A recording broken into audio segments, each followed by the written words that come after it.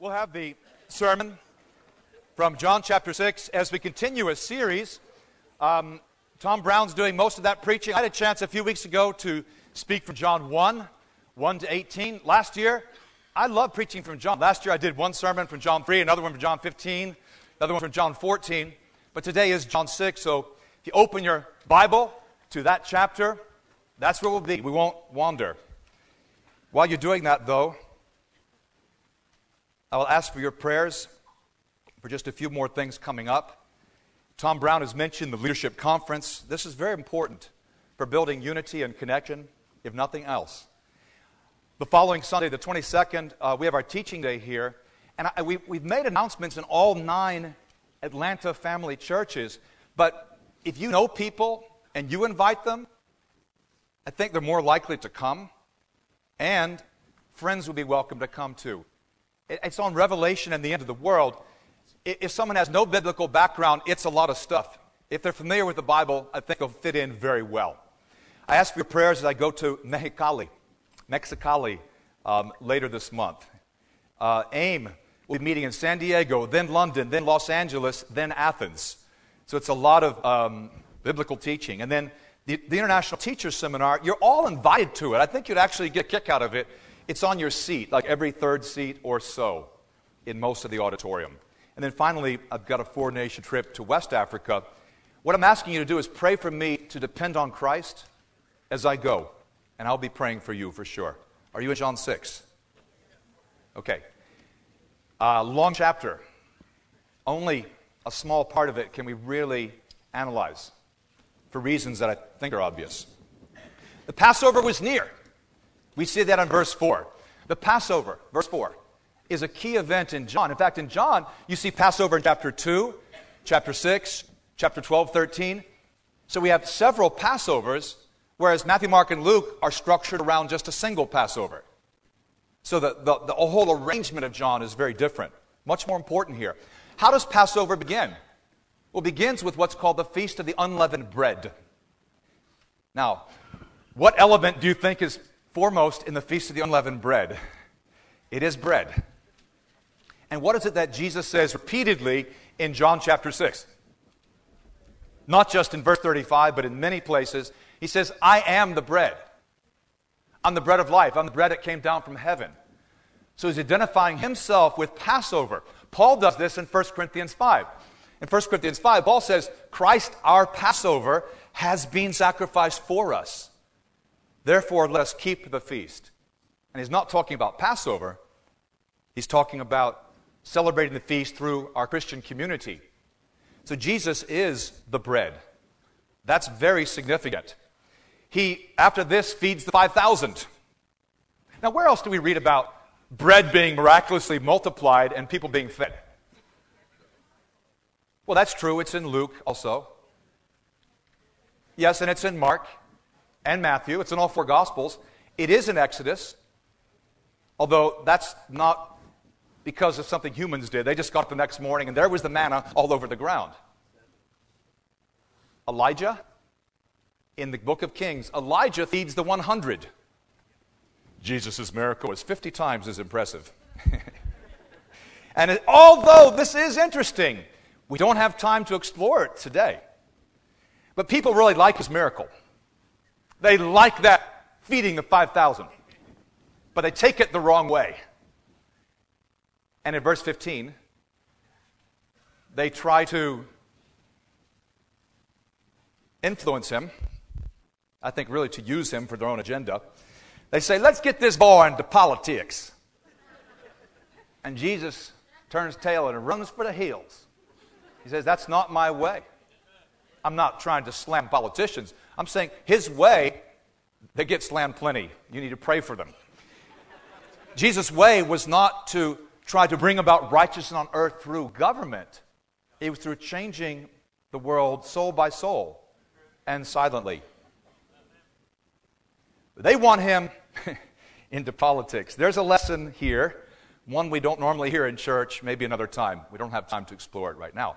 What happens next in the chapter is we give the overview, building up. The disciples row across the lake to Capernaum. See, why don't they just walk around? It's only a small lake. I think it theoretically would be quicker to row across the, cut the corner off. But not when the wind and waves are against you. How many of you can row? Can you row well? I don't mean like going in a circle, but really rowing. Canoeing, paddling is, when I was in the Boy Scouts, I learned paddling pretty quickly. I learned paddling earlier in my upbringing, but that was a different kind of paddling. But I found rowing much more challenging. But here they are, the disciples on the boat, and Jesus, he walks on the water. That's got to be one of the most memorable miracles. I once dreamt that I did that. I had a dream that I was in Russia before the fall of communism, walking on water. This is right before KGB caught me. But it was the coolest dream to actually be walking on water. I've tried it a few times. Some of you have too, be honest.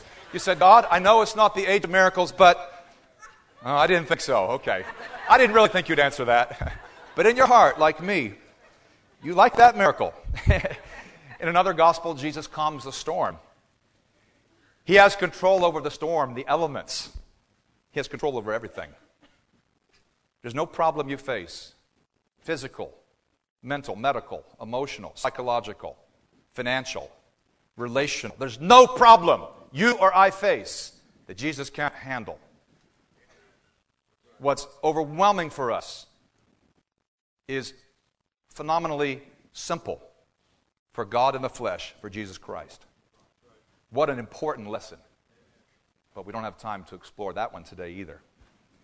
We see in verse 26 that Jesus challenges their motives because he's going for the heart. Why were they so excited about the bread? You know why? Free food? Cool! Do another one. In other words, they had a physical motivation. Jesus wants them to have a spiritual motivation. Don't work for the bread that perishes. Work for the bread that I give you. What bread is that? Just a moment, we'll talk about that. Throughout the interaction in the next few paragraphs, he continues to challenge them. They push back. He pushes back even more. They keep going, and from some viewpoint, it didn't really go very well. But we don't have time to explore this today. Though we do have time to stop at verses 58 and 59 as he's concluding this very interactive and challenging dialogue.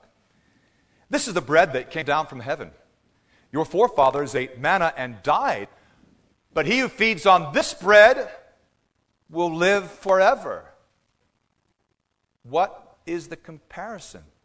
The manna that God provided the Israelites in the desert. Exodus chapter 16 is being compared to Jesus. Now, what were the rules for manna? You had to personally collect it. Oh, you could collect it for your household, but you went out every morning. What happened if you waited till the afternoon? It would kind of melt. But every day, God would give it to them, and so that they could obey the Sabbath, on Friday, he gave them a double portion. So that on Saturday, which is kind of the middle of the Sabbath, so every single day they had manna, but they had to go out and collect it. So God provides.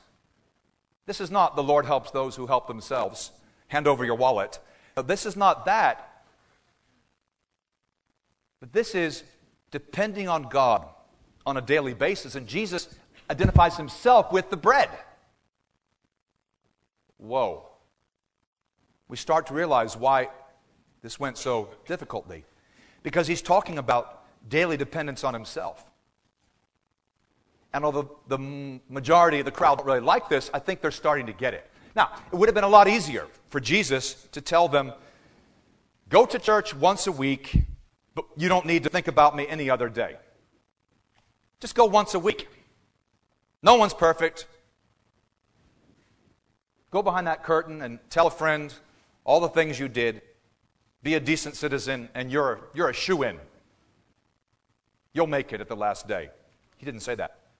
He could have said, just say a daily prayer, or read one paragraph from a daily devotional book, like Daily Bread. And don't even think about me the rest of the day. If you just put in 1 minute, that's plenty. I know you're very busy. Thank you so much for fitting me into your very busy and important schedule. But he didn't say that. Though it reminds me of Jeremiah 2:32, one of my favorite Old Testament verses, Jeremiah 2:32. He could have said, feel free to adapt my teachings so that they don't cramp your style. Take what you like from the Word of God and sprinkle in whatever else appeals to you from other religions and philosophies. Why, my friends? The Buddha spoke about 500 years ago, 500 BC. Take some of his teachings. Add in some of the new mystery religions from Syria and Egypt. Mix in the latest philosophy. And your friends will think you are truly sophisticated. But he didn't say that. Because Jesus actually wants it all. He doesn't just want 5 minutes a day, 1 day a week. He wants one lifetime per lifetime, or whatever we have remaining. And we never know. As people often say, he's Lord of all, or he's not Lord at all. This message, verse 59, he was delivering in the synagogue in Capernaum. Capernaum, the village of Nahum the prophet, which is still there today, been well excavated. In fact, that very synagogue has survived. Not all of it, but the most important part, the foundation. The walls, once you get about this high off the ground, from here up, it's much more modern. It's from the 300s. But below that is the first century level. And you can go there. It's not that big, by the way. Far smaller than this room. And that helps you understand when the majority are about to walk away from him. It wasn't thousands who walked away, because the synagogue can only hold a couple hundred. Our text today is verses 60 to 70. On hearing it, and this is everything we've been saying here, the challenge that I'm the bread of life, they resist. He keeps trying to explain, you got to depend on me. On hearing it, many of his disciples said, this is a hard teaching. Who can accept it? Or who can listen to it? And listening and accepting are not really that different, are they? Aware that his disciples were grumbling about this, Jesus said to them, does this offend you? Are you offended? What if you see the Son of Man ascend to where he was before? He's referring to what will be happening in a couple of years when he's executed, but then he resurrects, and then he ascends to where he was before, heaven. How will you think about my words at that time? The Spirit gives life. The flesh counts for nothing. The words I have spoken to you are spirit, and they are life. Yet there are some of you who do not believe. For Jesus had known from the beginning which of them did not believe and who would betray him. He went on to say, this is why I told you that no one can come to me unless the Father has enabled him. From this time, many of his disciples turned back and no longer followed him. You do not want to leave too, do you? Jesus asked the 12. Simon Peter answered him, Lord, Lord, to whom shall we go? You have the words of eternal life. We believe and we know that you are the Holy One of God. Then Jesus replied, have I not chosen you, the 12, yet? And we'll stop right there. It's the same lesson. Our need to depend on the Lord. Notice this somewhat curious verse. Verse 63. For many years, as in 25 years or more, I didn't understand what that had to do. I mean, I liked verse 61. Does this offend you? I liked verse 66. Something about that got me fired up. Probably more when I was younger than now. But 61 to 65, I didn't really understand it. What if you see the Son of Man ascend to where he was before? Okay, there's going to be a time where every objection will be put into perspective. But he says in 63, the Spirit gives life, the flesh counts for nothing. What is this, the Spirit and the flesh? Well, in the Bible, what does the flesh normally stand for? What does it mean? The flesh. The flesh is humanism. The flesh is our natural tendency to try to do things on our own strength. The Spirit means relying on God. That's very simple, and you can explore that in many books of the Bible. The two I would most recommend if you want to save time are Galatians and Romans. But it's all about God. It's not about us. Flesh, human effort, versus spirit. Accepting from God what He will give us. People start walking away. 666. From this time, many of His disciples turned back and no longer followed Him. Why? Why would you not want to be with Jesus? Wouldn't anyone today who met Jesus and heard Jesus want to follow Him? If only Jesus could be here, wouldn't every crowd be won over just like that? Wouldn't all of our problems go away? Our relationship bumps. No one would be missing church services. No one would put too much time in at the job. You really think so? Unless you think that His first century coming was a practice, a botched rehearsal. When Jesus came in the first century, what happened? Did the majority of people say, "We're with you"? Even for Jesus Christ, the majority were not. Why do people start leaving? Well, I think this principle of making Jesus the bread of life for us, the one we depend on every day throughout the day, this principle is very hard for a worldly person to understand. It's hard to get. Oh, it's not an intellectual issue. In early centuries, do you know one of the charges they often brought against the Christians? Well, there are a lot of charges. Because they practiced kind of a closed-door communion. And sometimes they called those love feasts. And they practiced a holy kiss. And everyone was your brother or sister. They said that they're having incestual orgies. That was in the media. Of course, nothing could be farther from the truth. But another thing that they accused the early Christians of, and you can read this in the sources in the 2nd, 3rd century, 4th century, they accused the Christians of cannibalism. They said that they would eat babies. They would sacrifice babies and distribute the baby so that the congregation could eat the baby. Where would they get that from? You know, usually there's a small grain of truth in these rumors. Well, Jesus is God's Son.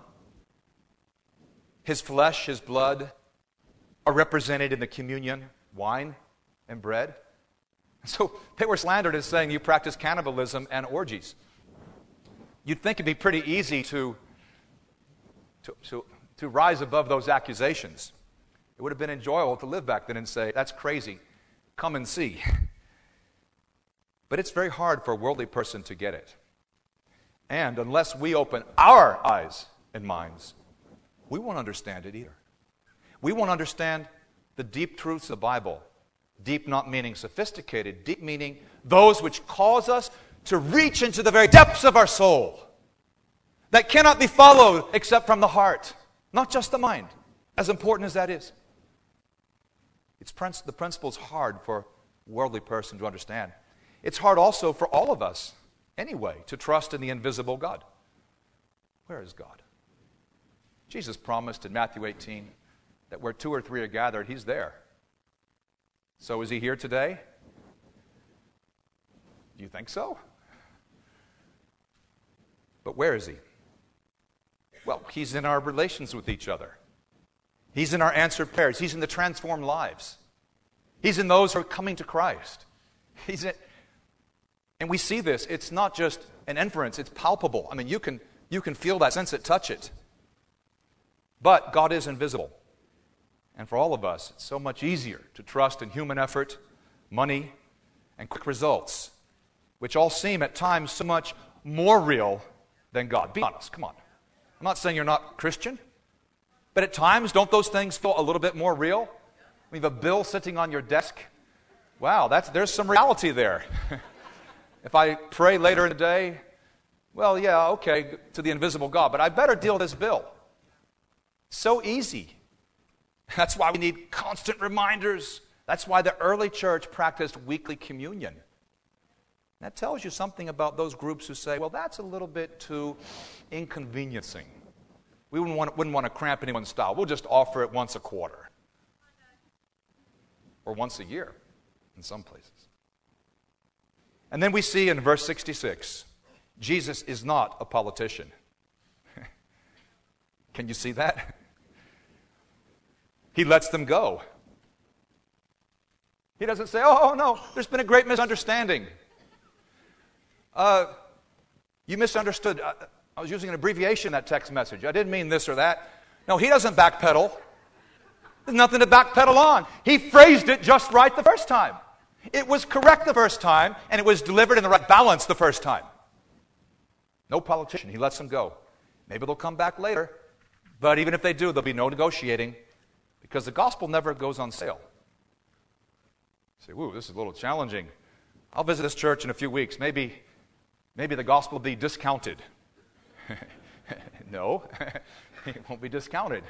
In fact, it'll be worse in a way. It's really the same. It's your perception because you'll say, oh my goodness, they're not changing it. We have no right to change it. What we need to do is learn how to depend on Jesus as our manna, as our daily bread. Gospel never goes on sale. Hey, did you notice all the questions in this passage? It's full of questions. Who can accept it? Verse 60. Does this offend you? 61. You don't want to leave too, do you? 67.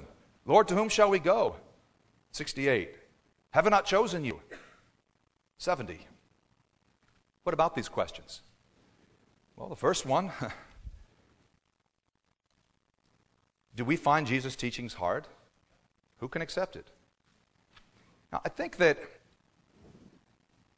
probably if we were trying to develop this idea, we would ask the question, which ones do we find hard? Well, when you're not allowed to do this and this, you have to stop doing this, you have to do this.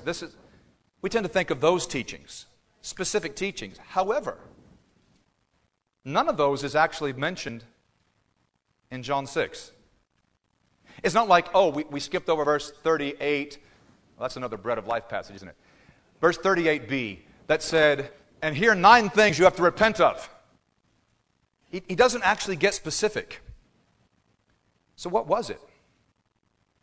They don't seem to be reacting to Jesus giving a very specific sin that they have to repent of. But what was mentioned in this whole passage? What was it that led up to this reaction in verse 60 and this defection in verse 66? Well, it was his constantly saying, you've got to depend on me. I've got to be at the center of your life. I don't want leftovers. I think they're reacting to the big idea of relying on Jesus instead of on the arm of flesh. And the longer I'm a Christian, the more I am prone to think that the biggest challenge is for me to accept this truth.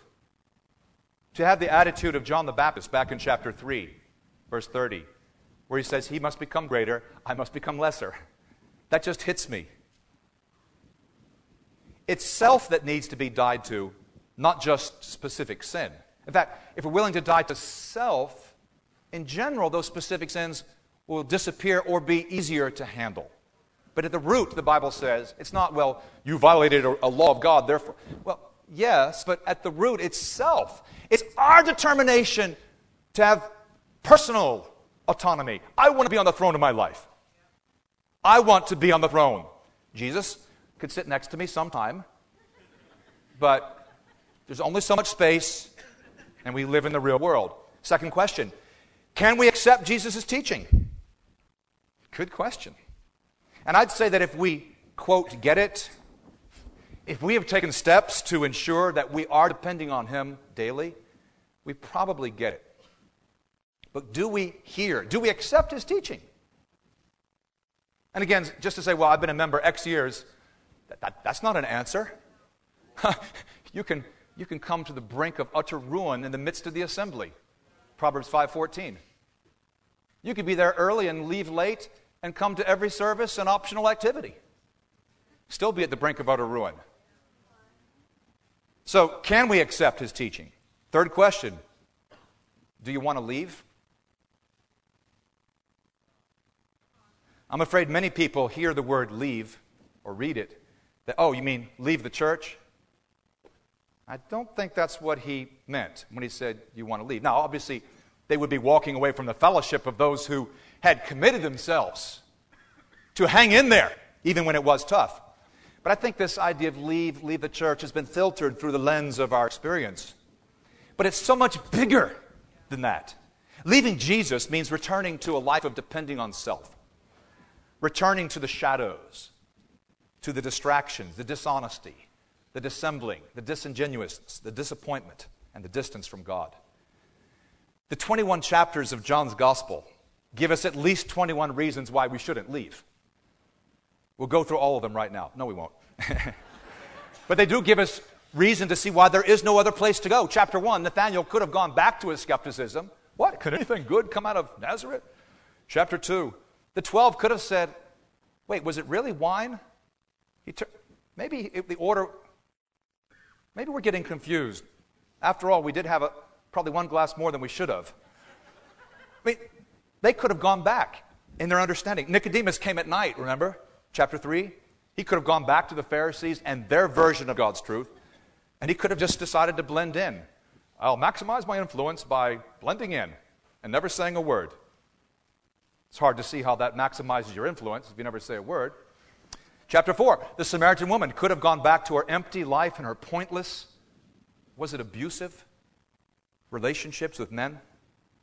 She could have gone back. The invalid could have gone back, chapter 5, back to Bethesda, laying around the 5 pools, lamenting the 38 years he had wasted. Yeah, technically I'm healed, but I'm just going to need a few years to get over the 38 years I don't feel good about. Was it 38 years? Or am I getting that wrong? Acts 3 has a guy who was lame about the same length of time. And so forth. In virtually every chapter, we find people who are confronted with the truth. They change, their lives change, or they change their viewpoint, what they understand, and they could go back. They could go back. But that brings us to the fourth question. Where would you go? Verse 68. Where would you go? Where would we go if we left Jesus? Would we go to a man-made religion? Go back to our old ways of thinking? And then in verse 70, Jesus replied, look at this. This is a little disturbing, the undertone. And I don't want to talk about Judas and predestination. That's way outside the theological or chronological frame of today's sermon. But look what he asks. Have I not chosen you, the 12? That's the last question in the chapter. Have I not chosen you? Yes, he has. He's chosen you. You're chosen. You hear the call, you respond, then that makes you chosen. That concept is in Luke 5:32. It's also at the very end of 2 Thessalonians 2. You hear the call. If you say yes, then you're automatically chosen. If you say no, then you're not chosen. Right? It's based on your own decision. So yes, he has chosen us, but we must continue to choose him. Because he doesn't force us. Again, what were those questions? Do we find Jesus' teachings hard? Can we accept them? Do we ever want to leave? If we did, where would we go? And last, hasn't Jesus chosen us? I end the message with a hymn, one that I love, though I've not sung it in